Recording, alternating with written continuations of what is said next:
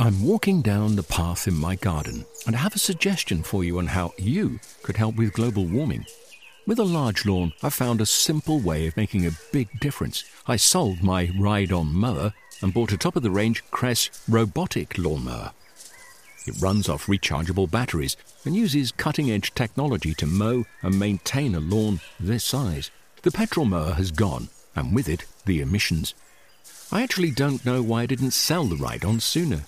With the Cress robotic lawnmower, the lawn is actually looking better. The tiny grass cuttings fall into the grass roots, helping to fertilize the grass. And the family doesn't have to put up with the noise and fumes from the ride-on. And I've freed up more of my time to spend with them and in the garden. It's an easy step, and you could also be making that change today. Ask for Cress in your local garden machinery dealer, or visit cress.com.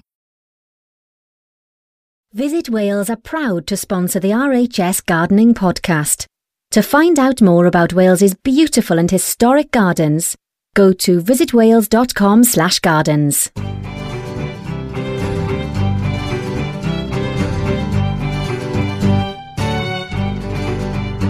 Hello and welcome back to the RHS Gardening Podcast, sponsored by Visit Wales.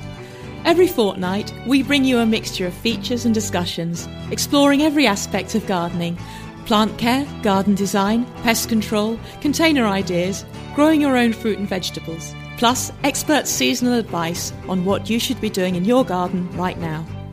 I'm Jenny Bowden, one of the team of horticultural advisors based at RHS Garden Wisley in Surrey. Coming up in this edition, garden design for small spaces, expert seasonal advice from RHS experts, and the latest news on events across our 4 RHS gardens. Now, regular listeners know that members of the advisory team join us once a month to answer your gardening questions. The RHS Advisory Service is free for all RHS members, and if you have any questions you'd like to hear answered on the podcast, you can email them to us at podcast@rhs.org.uk. Let's join my colleagues to hear advice on some of your seasonal questions. Hello, my name is Tony Dickerson, one of the horticultural advisors here at RHS Wisley here in Surrey. I'm Jenny Bowden. I'm one of the horticultural advisors here at RHS Garden Wisley in Surrey. Hello, I'm Lee Hunt. I'm the Principal Horticultural Advisor here at RHS Garden Wisley. Hello, I'm Jeff Denton. I'm one of the plant pathologists here and based at Wisley Gardens. Our first question today is from Val Parks from Hampshire. My lawn is totally waterlogged. What can I do to help it recover? Well, Jenny, lawns at this time of year.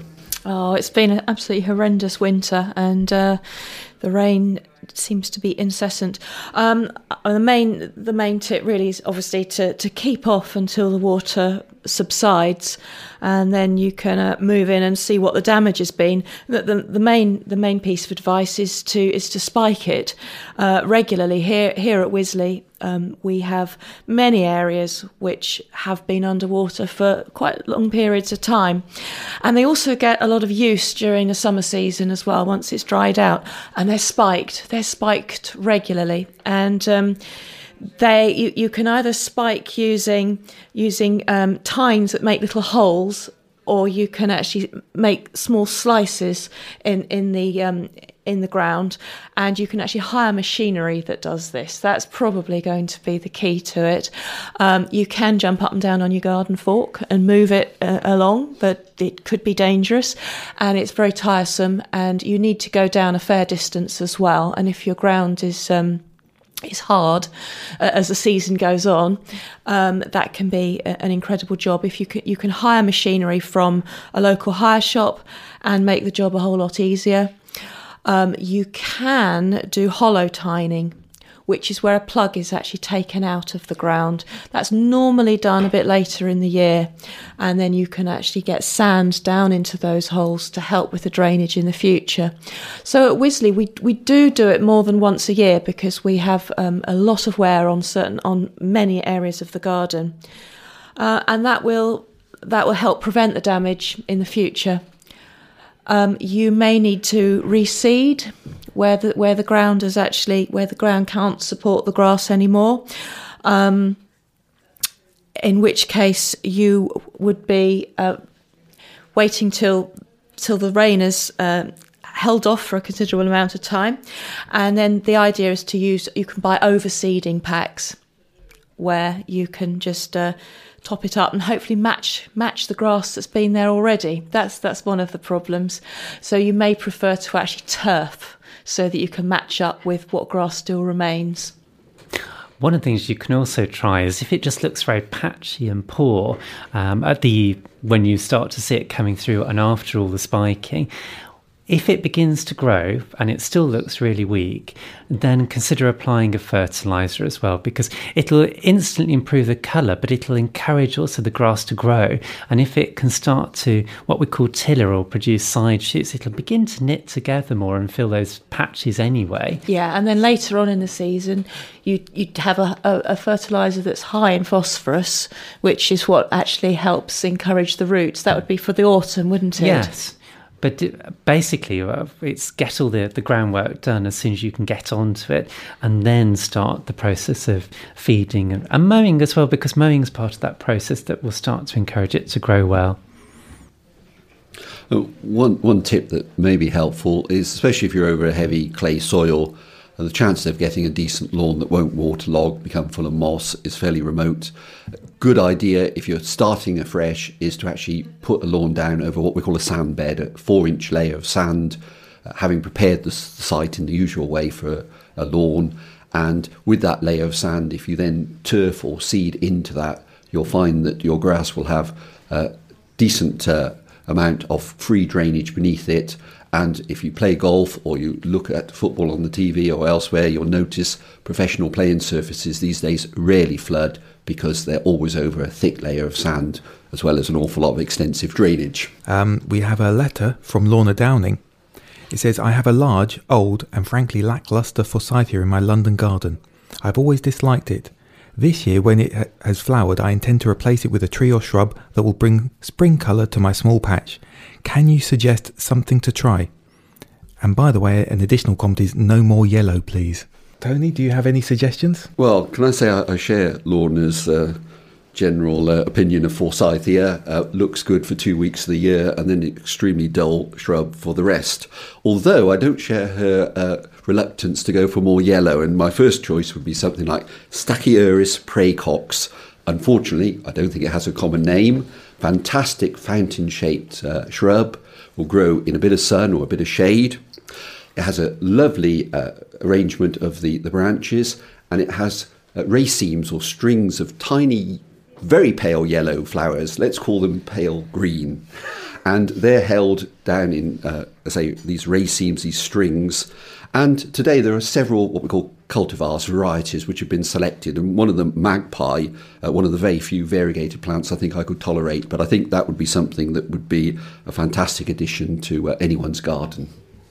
Well, I'm going to stick up for the forsythia because really those couple of weeks that it does flower, that it does produce such a real show of yellow, and it's just at that sort of Easter period where it's been dull and it's been dark and it's been grim, so actually having all that cheerful yellow is worthwhile. And also I've noticed that suddenly it started turning up in florists and being sold as long stems, and even in interior design magazines it seems to be that a shot of colour that they're putting with all those sort of greys that are very popular at the moment. So I think it's perhaps on the verge of a resurgence. But having said that, it's not what the lady wanted. So I would suggest an Osmanthus delavei. Now, unfortunately, this is another one, Osmanthus, without a common name. It's an evergreen and it has white flowers, so very little to dislike here. And also it comes with a wonderful scent. So you get quite a neat evergreen bush through the summer months and then these little white scented blooms throughout the spring. Jenny, I bet you've got some other more colourful. I'm going to answer the question as well, and I'm going to go along with the non-yellow request. I would choose possibly a Viburnum aurora, which is a scented one, white, pinkish buds opening to white flowers, around 2 metres tall. It does lose its leaves in the winter, but incredible perfume. And if you wanted an evergreen shrub, then you might go for Viburnum burkwoodii. I agree with the Osmanthus.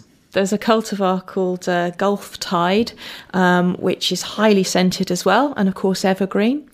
If you don't mind your shrub being deciduous and losing its leaves in the winter, you might go for a Weigela a little bit later in the spring, but it just gets in there on the spring remit, as it were.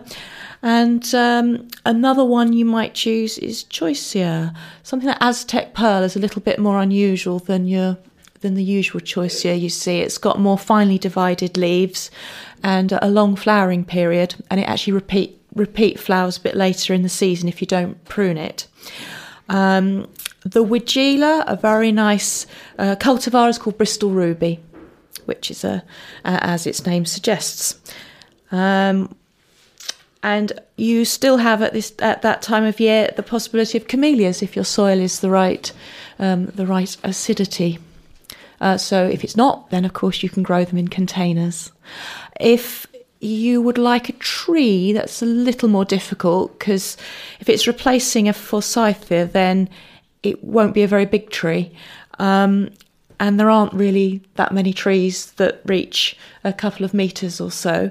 So you might consider something that's been trained with a clear stem, something like a Viburnum tinus, Laurustinus, which you can buy ready prepared, as it were. So it's a little bit more of a topiary specimen, but you've got a clear stem, and then you've got the canopy coming out above at whatever point, maybe 5 foot up, sometimes a little bit shorter, and then you can keep the top trimmed. You could use a Photinia is another possibility for that kind of plant where you're very much in control, and then of course you can plant underneath it rather than having the shrubbiness from the base. So that's one way of having a tree type shape in the garden, but not having it take up too much space at the lower levels. Well, I think if we're going to be obliged to actually answer the question, I better suggest one or two other additions. Again, Osmanthus, one Heterophilus, leaves almost holly-like, but rather softer. A couple of selections, Purpureus, quite, as the name suggests, quite a dark shoot to it, and also Aureum marginata, another variegated plant, which again I can generally tolerate. But something then very spectacular, rather like Forsythia in that it only lasts perhaps 2 or 3 weeks. Magnolia stellata, listeners will be very familiar with it, star-like flowered magnolia, typically seen in white, but a rather better selection I think is Jane Platt, which is a nice rich pink, and I think that's very uplifting early in the year. I was just going to ask, one extra thing is that all these have a fantastic spring interest, but is spring the best time to be planting them if you're replacing? Well, generally evergreens, if you can get them in March, possibly into April before the weather gets too dry, it's a good idea. Often with deciduous shrubs and trees, planting over the winter when they're dormant is ideal. But again, with container grown stock, if you're getting them in early enough and paying particular attention to watering, it's the one thing people worry about feeding newly planted trees and shrubs, but it's watering once a week. If the weather's dry, put a bucket of water on them. That's what will mean they survive even severe heat wave. Simon Allsop's emailed from Paisley. I'd like to start making my own compost. How do I start? I don't have a lot of space, he says, because he's actually asking, can he do it on his balcony? Now, listeners might not know, but the hands of our compost profile on the website are actually belonging to Tony Dickerson. So I have a suspicion we should ask you about this to begin with, Tony. Well, indeed. Now, on a balcony, I think, especially with many people living in small flats and having balcony or limited garden space, one option is a wormery, where fresh vegetable matter, particularly from the kitchen, can be added bit by bit. You can actually buy kits from garden centres and mail order, and it's one way of actually producing compost in a very restricted site, often with just limited household waste. So that's an option there. As for composting itself, I'm not sure a balcony would be my choice. So I say, if it's mainly kitchen waste, I'd certainly go for composting using a system which uses brandlings, tiny worms which live on fresh vegetable matter and break it down. But if we're looking at composting in larger gardens and so on, then what would we be considering there, Jenny? the most important thing is to make your compost heap a reasonable size. A metre cubed is the minimum size, which is why composting on a balcony is probably going to take up most of the space on the balcony. But you've got to get enough heat into the compost heap. That's the key. And 1 metre cubed is about the minimum. You're always going to get corners that are cooler, and you're never going to kill all the weed seeds, even in a metre cubed. It's doubtful. It may be possible, but it's doubtful. So anything upwards of that size is going to be perfect. And you're really looking to put in about 50% carbon-based material and 50% nitrogen-based, which is all the soft stuff, all your clippings, all the soft clippings from the garden, and lawn clippings, etc.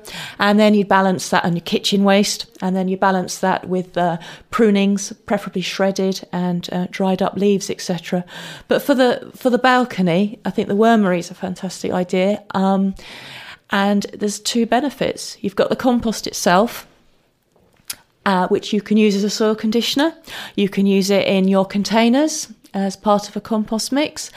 And you've also got a liquid fertiliser. You get compost tea, and it's a very good it's a good stuff, but you need to dilute it 10 parts water to 1 part compost tea, and that can be used as a multi-purpose fertiliser. I mean, the worms work best when the temperatures are a little bit higher, around 10 degrees, but not in high summer where it's above 30. So you want it in quite a sheltered spot, the wormery, and they'll keep you well supplied in those temperatures with compost and compost tea. We've got a question here from Sophie Thomas, and she's in Dorset, and she says, I started my tomatoes off early this year to get an early crop. They're currently 6 inches tall and looking a bit on the poorly side. What should she do with them now? Now, what might have gone wrong, Lee? I think it is actually really, really tempting to get them sown too early, because they're one of those things that wants nice, consistent, warm conditions, lots of light. So you're almost setting the stall against you before you've got started. And I do wonder whether they've just literally suffered from those conditions where there isn't enough light. So for the time being, I think it's a case of just keeping a careful eye on them, trying to provide as much light as you can, keep turning them round, and keep them moist but not soggy. They will catch up. But I think the thing is, if they're not looking good in a few weeks' time, particularly by sort of early to mid-April, it's all is not lost here, because you could just re-sow and they would grow more consistently and probably catch up pretty quickly. So you know, it's one of those things that in these conditions that are not so ideal, sometimes it's just better to wait. Yeah, the ideal, it's easy to get them germinated. You've got the warmth, you've got a certain amount of light, but then ideally tomatoes need to go into about 15 degrees and no more, and consistent light from all directions. You know, usually we're growing them on windowsills, and although it seems bright, it's not surround light, and it's too cold to go into the greenhouse, so you're just left with this kind of in between time. So resowing in mid-March right up into April is going to provide you with a more smooth transition to the greenhouse a little bit later on. The other thing is good quality compost to sow your seeds in as well, because it's quite tricky getting it right, but we find often that the mixes these days are quite poor, and the growth can be poor. So it might be worth, in this case, spending a little extra, getting some good compost and having another go. It's very tempting to try and start things off as early as possible to get your crops growing and get them out there, but this problem of low light levels, and especially if you haven't got state-of-the-art facilities, which is the case for most of us, it pays to delay. And with things like, say, chili peppers that need a very long period for germination and then growing on, often, unless you're wanting to produce on a very large scale, garden centres often these days have a good selection. So for some of these things, aubergines, chilies and so on, you might actually find it's better to purchase a plant, grow that on, and then perhaps use your windowsill facilities for a whole range of things that, from April and May onwards will grow very well on a windowsill and get started. The RHS Advisory Team. Remember, RHS members can contact the team by phone, email or letter for free help with any gardening queries. If you'd like details on how you can become a member of the RHS, just go to rhs.org.uk/join. I'm Jenny Bowden and you're listening to the RHS Gardening Podcast. Now, James Alexander Sinclair continues his series on garden design. In this podcast, he shares some suggestions of how to make the most of small spaces. Whatever the size of your outdoor space, be it an alley, gate garden, tiny courtyard, roof area or windowsill, with a little imagination, all can be turned into beautiful and enjoyable gardens.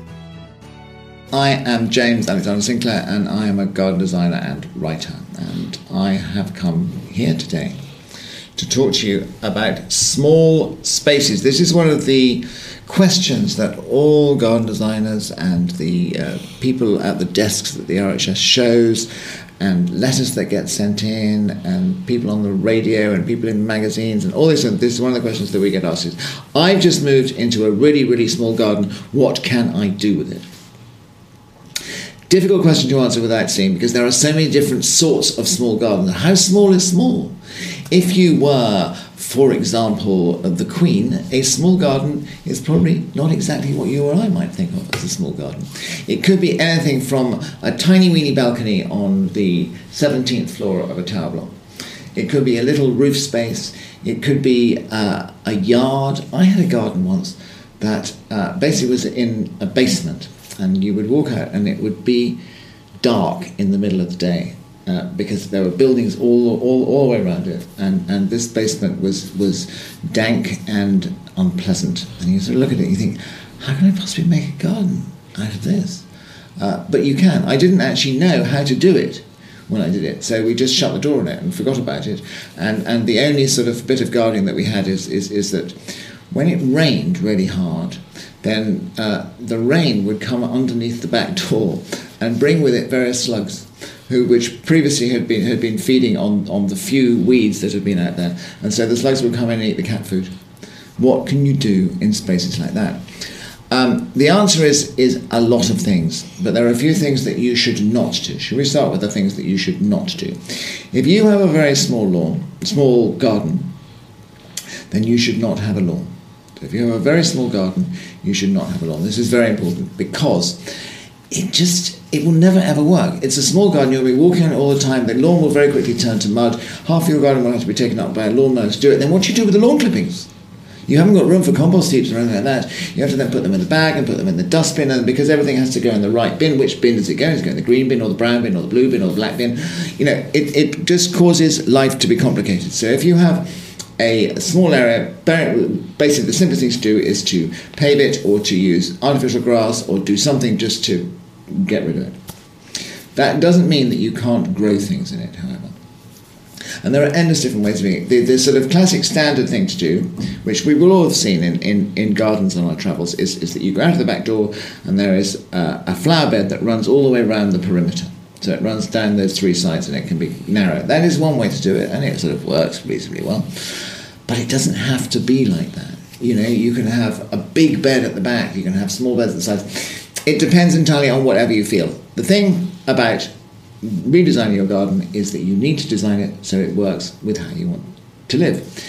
Mostly, with a small garden, it is a place for you to go out and just get a bit of fresh air. So you're going to want to put a table there, you're going to put a couple of chairs or something like that, and then you plant around the edges. If it is a concrete yard, which it very often is, then the way to go is to have containers. Containers come in all sorts of different shapes and sizes. You can have conventional flower pots, which could be in terracotta or wood or metal or anything, or else you can build yourself some raised beds, which again is a very simple thing to do.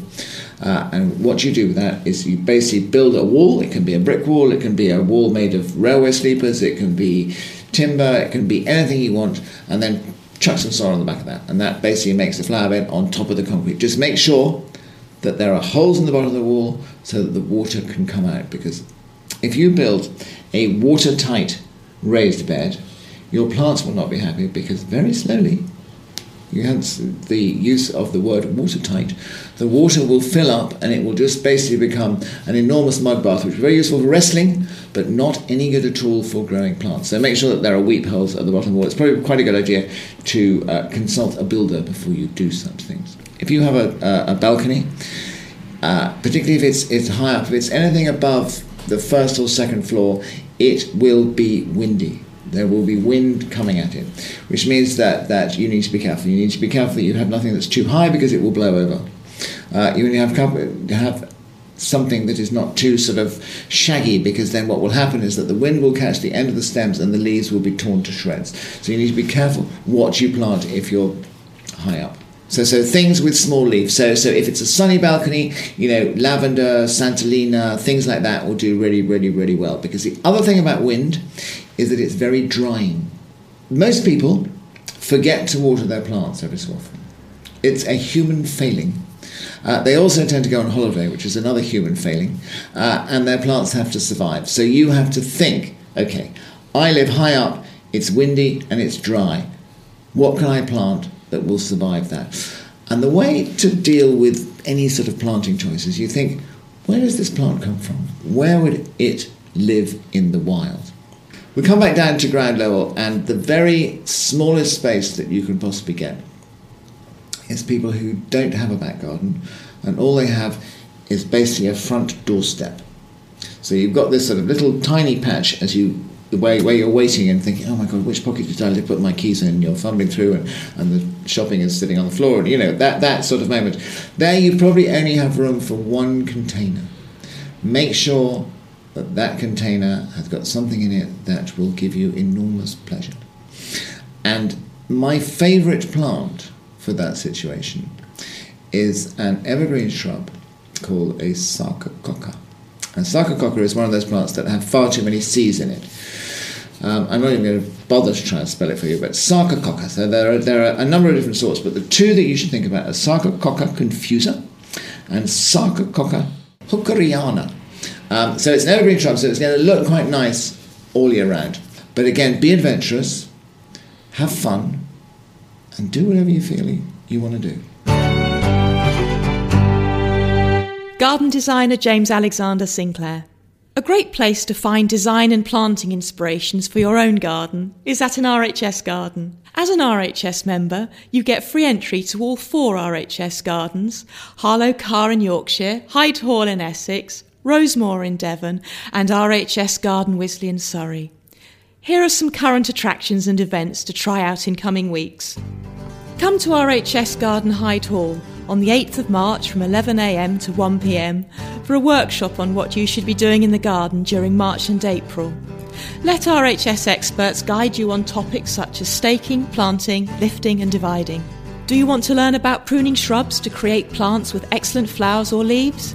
If so, come to RHS Garden Rosemoor on the 14th of March from 11 till 12:30, where RHS garden expert John Webster will be demonstrating great gardening tricks to turn an untamed jungle into an attractive oasis. Come to RHS Garden Wisley on the 17th of March from 9:30 till 4 for an exciting Plants for Bugs event by the RHS and Wildlife Gardening Forum.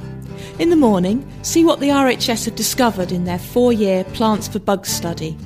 In the afternoon, have your say in a workshop event around further research in selecting plants for wildlife. Finish the day with a site tour of the Plants for Bugs trial plots. Details of all these events, as always, are on the website at rhs.org.uk/gardens. For many gardeners, the arrival of March is the moment they shake off the winter sluggishness and start tackling those crucial spring jobs. So what should you be doing now?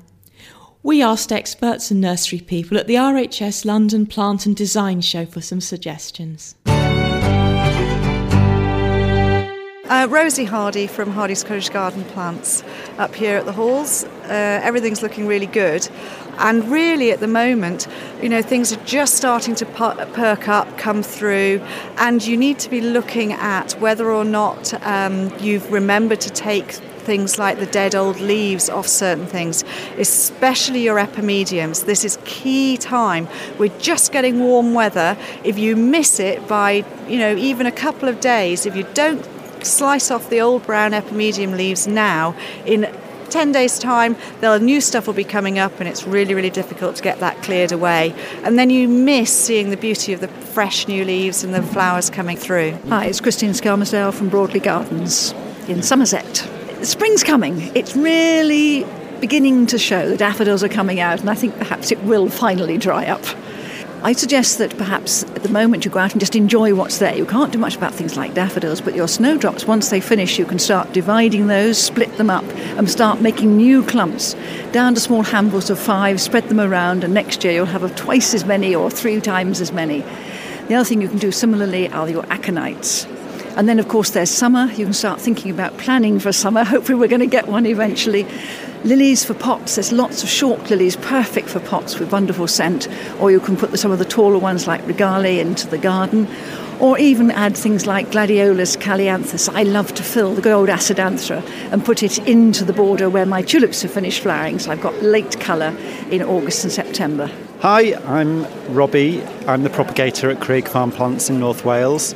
And something that I'm doing at the moment at Craig is I am sowing what's left of my seed for the year, basically so that I can catch any last frosts that we might have that will force that seed to come into growth once the weather gets a bit warmer. With all of my seed, I keep it all in tubs outside, and that cold stratification process basically brings it into life in the spring. So things that I'm planting at the moment are, I'm doing the end of any sorbus seeds that I've got available, some linderers, but also starting to think about sowing hardy geranium seed and some other things like that, maianthemums, polygonatums, anything that I've just got left over from the winter that's held on to its fruit.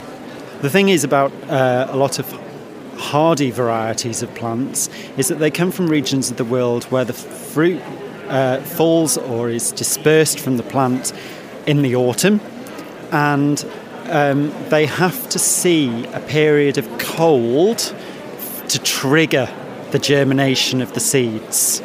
And so the way that we grow our seeds at Craig Farm Plants is to make sure that everything sees that period of cold, because of course the plants that we grow come from altitudes of 3,000 metres above sea level, where they're going to see really, really hard winters.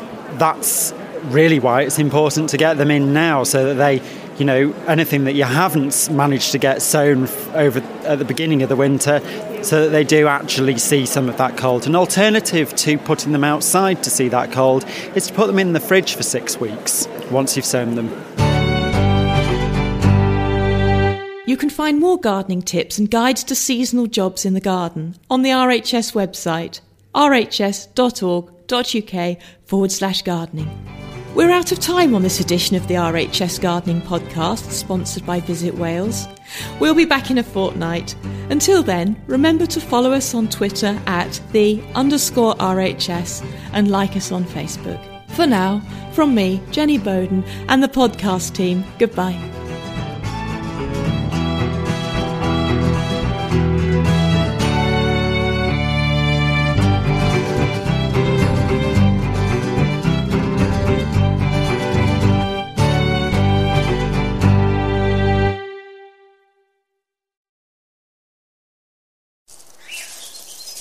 I'm walking down the path in my garden, and I have a suggestion for you on how you could help with global warming. With a large lawn, I found a simple way of making a big difference. I sold my ride-on mower and bought a top-of-the-range Cress robotic lawnmower. It runs off rechargeable batteries and uses cutting-edge technology to mow and maintain a lawn this size. The petrol mower has gone, and with it, the emissions. I actually don't know why I didn't sell the ride-on sooner. With the Cress robotic lawnmower, the lawn is actually looking better. The tiny grass cuttings fall into the grass roots, helping to fertilize the grass. And the family doesn't have to put up with the noise and fumes from the ride-on. And I've freed up more of my time to spend with them and in the garden. It's an easy step, and you could also be making that change today. Ask for Cress in your local garden machinery dealer, or visit cress.com. Discover the beauty of an RHS membership all year round. Save 25% off an RHS membership today when paying by direct debit. Prices start at just £55.50. With a membership, you'll gain access to an array of special events at our gardens all year round.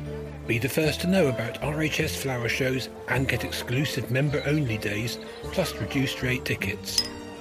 And you'll have the chance to enhance your gardening know-how with access to free expert garden advice, monthly editions of the Garden magazine, and so much more. Terms and conditions apply.